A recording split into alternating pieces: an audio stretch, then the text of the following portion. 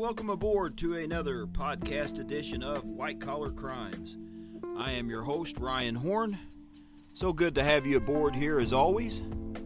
Now, in this episode, we're going to talk a little bit about, similar to the last one where we talked about Meyer Lansky, the mob's accountant here in the U.S., we're going to talk about somebody who was very similar to that, only for the first time here, we're going to step outside the boundaries of the United States that I can recall. I think all the cases that we've always covered on this podcast happened right here in the good old U.S. of A. But in this case, we're going to cover a white-collar criminal, if you will, very similar to Meyer Lansky, and he could probably be known as the Australian mob's accountant.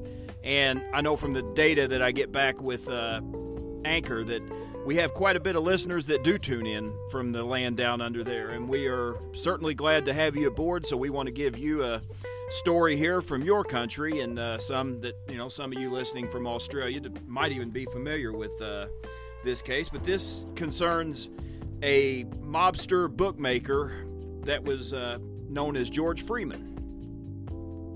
Now, he was raised in Sydney, in the Sydney area. His parents divorced when he was young, and his stepfather died when he was young. After the divorce, supposedly his father wasn't around a whole lot, which left him unsupervised. And what often happens when young boys are left in that situation, they turn to lives of crime. He spent some time on juvenile probation before he dropped out of school. Now, he was born in the 1930s, so dropping out back then as a teenager was not, probably, I'm guessing, in Australia, not that different than it is here in the United States, back in the 1940s, 50s, and whatnot, or even the 30s before that. It's, not unusual for somebody to drop out of school as a teen, especially, these were hard economic times a lot of times, and people had to help go to work and help support their parents and siblings and things like that. So not that all unusual, but he did not finish school. While he dropped out, he managed to find work as a stable hand, and said during this time as a youngster he was a big-time admirer of the Australian criminal Darcy Dugan, who is a notorious, apparently, Australian criminal.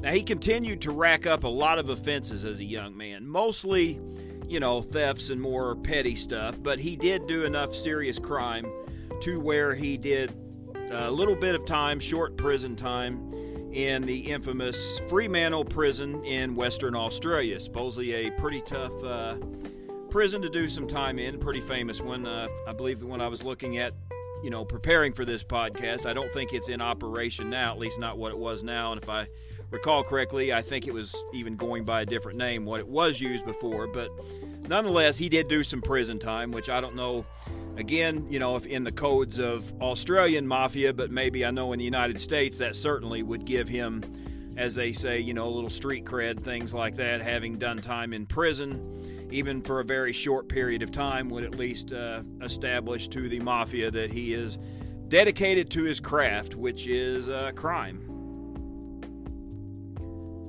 Now, after prison, he supposedly falsified a passport and came here to the United States and met with Chicago mobster Joe Testa to kind of be schooled and educated and groomed, if you will, to become an organized crime member. So he learned from some of the best, and we'll talk about in a little bit. He even possibly could have had some connections to the mob's accountant, Meyer Lansky, who, as you know, if you tuned into last week's podcast, he was the focus of that podcast. So he learned some very good business skills, and as you'll see, maybe that's one of the things, just as it did for Lansky, it set Lansky apart from a lot of the rank-and-file mobsters, if you will, and kept Lansky out of prison and kept him from getting whacked, so to speak.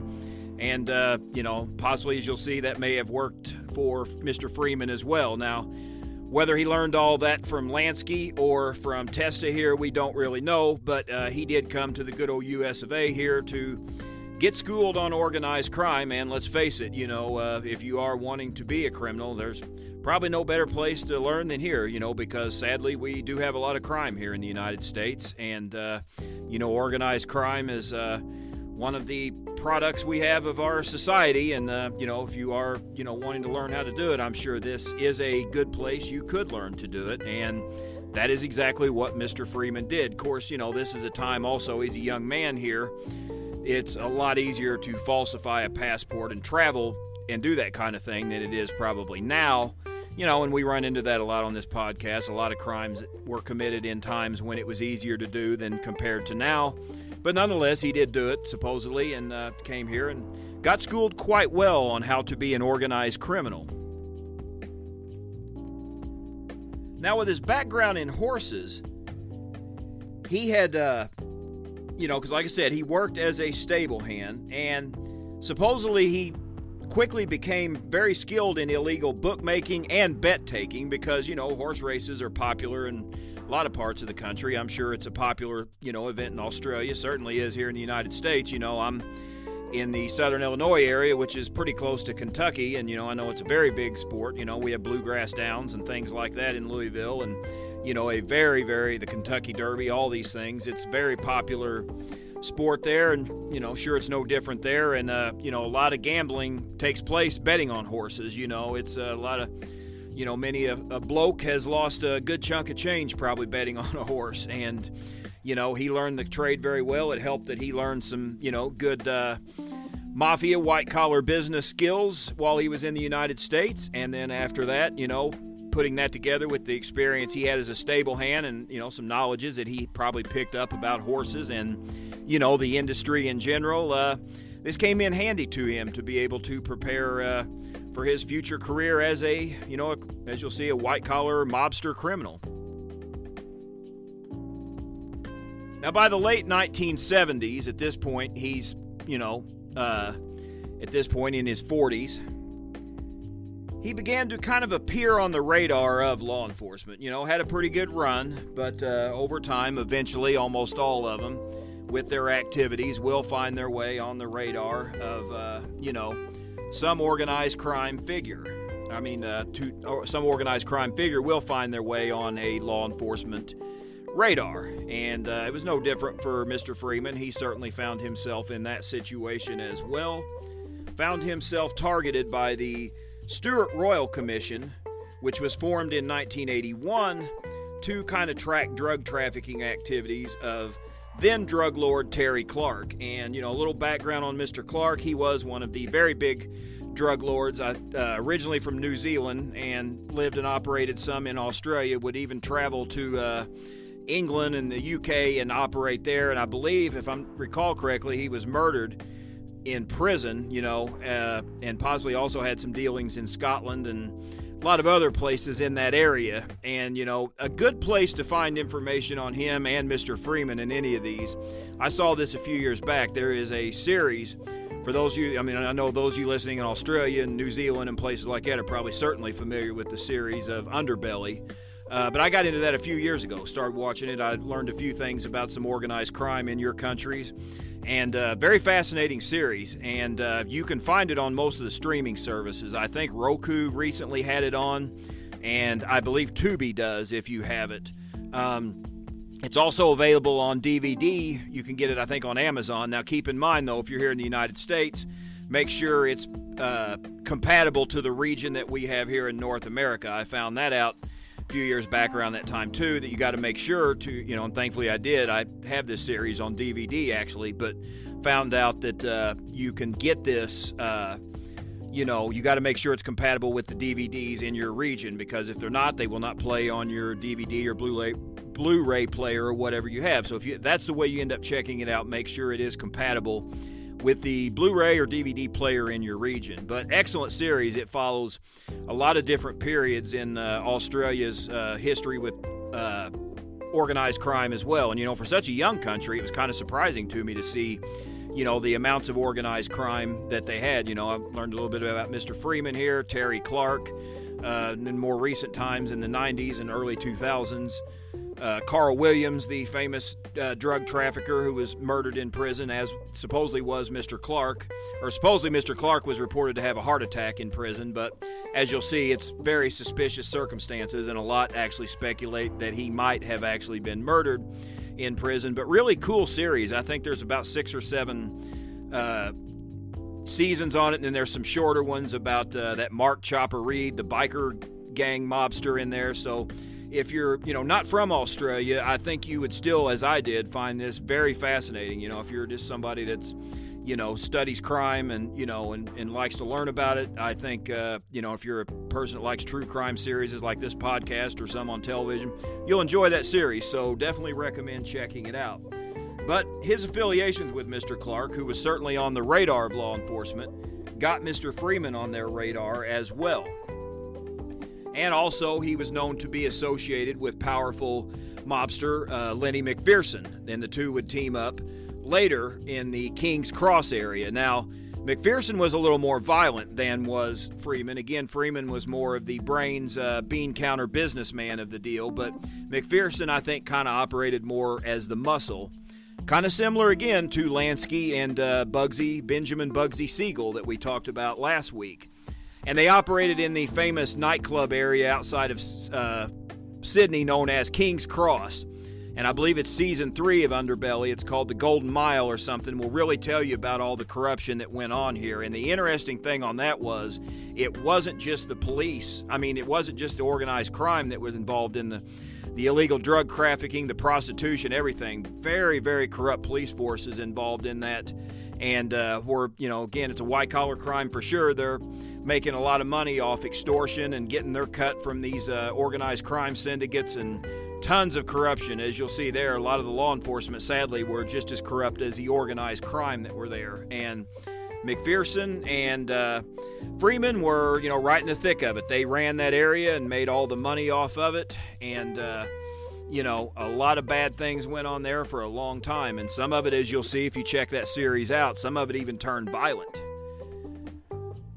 Finally, an MP, which, again, if I'm understanding, your governing system in Australia is similar to what we have here in the United States, is like a senator named John Hatton, who is a kind of a crime crusader, campaigned a lot on cracking down on crime, but in reforming the police as well. He recognized there was a lot of police corruption in Sydney and New South Wales and places like that at the time.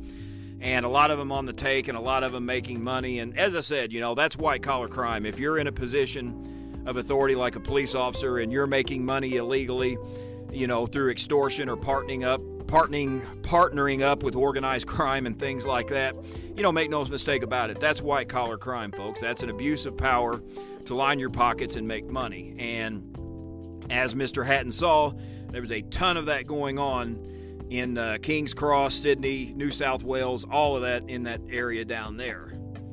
And he decided to form a commission to crack down on that. And he, recognized George Freeman as kind of being the brains and the, bookwork guy behind a lot of this organization, which he totally was. Now, in his criminal career, though, interesting, even though he was on the radar, we're talking here at this point, we're talking well into the 80s. And, he had been on law enforcement's radar for quite some years at this point. But he had faced very little criminal crime charges once he got, out of prison as a very young man. He had a lot of juvenile stuff and stuff as a young man, mostly petty stuff, like I said, but he did do a short stint in prison. Despite most of the charges he faced in his life, he did no jail time after his early prison sentence, which again, like I said, was one of the fascinating things about Lansky. Almost all of these mobsters in the United States either ended up in prison or dead, and some of them killed in prison, so they got the worst of both worlds. That didn't happen with Freeman, though.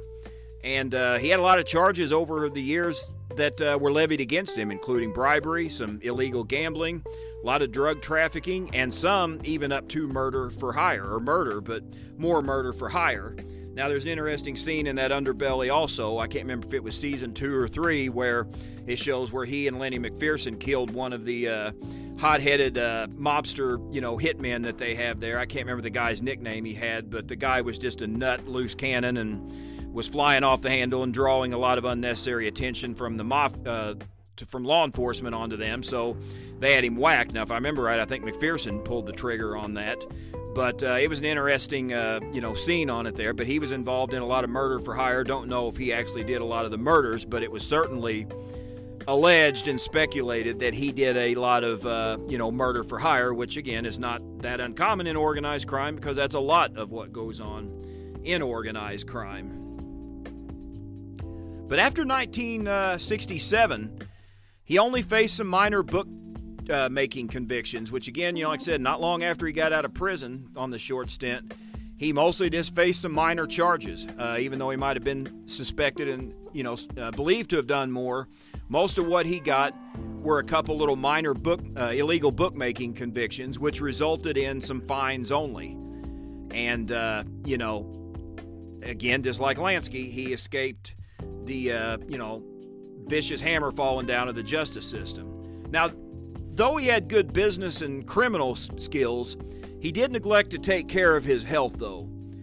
And I think I'm pronouncing this right. He became addicted to pethidine, or a more commonly known a drug here in the United States is Demerol. And it's an opioid pain med, which, we've done some podcasts on drug companies. And, it's been a while back early on in the history of this podcast. We're probably going back a year and a half or more. We did one on the opioid crisis here in the United States, and it is just that. Highly addictive stuff, and despite having good sense for books and brains and illegal business, he got hooked on this, and that's caused him to suffer a lot of other problems, because supposedly he suffered from asthma, and probably some of the other lifestyle choices he had maybe could have affected him later, also being reported to have suffered from some kidney diseases in his later years. And it was also said he was a heavy smoker, which certainly doesn't help if you have asthma or breathing issues. And these all took their toll on him, and he was reported to have passed away on March 20th, 1990, I think about the age of 55 or so. So still a young man.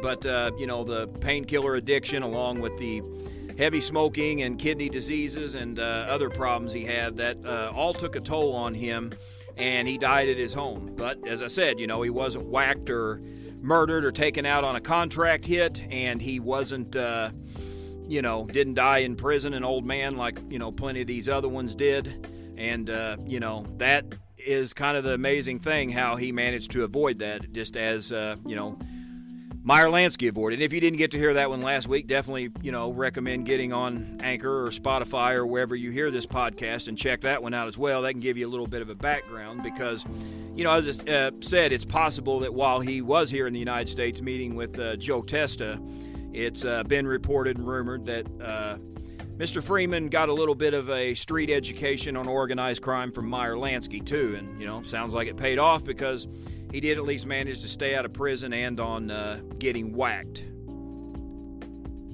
So he could be considered, as I said, just as Lansky's nickname is the mob's accountant. I think you could probably say that about George Freeman. He could probably be considered Australia's mob accountant. Check out this. He is portrayed he is portrayed by actor Peter O'Brien in the Underbelly series.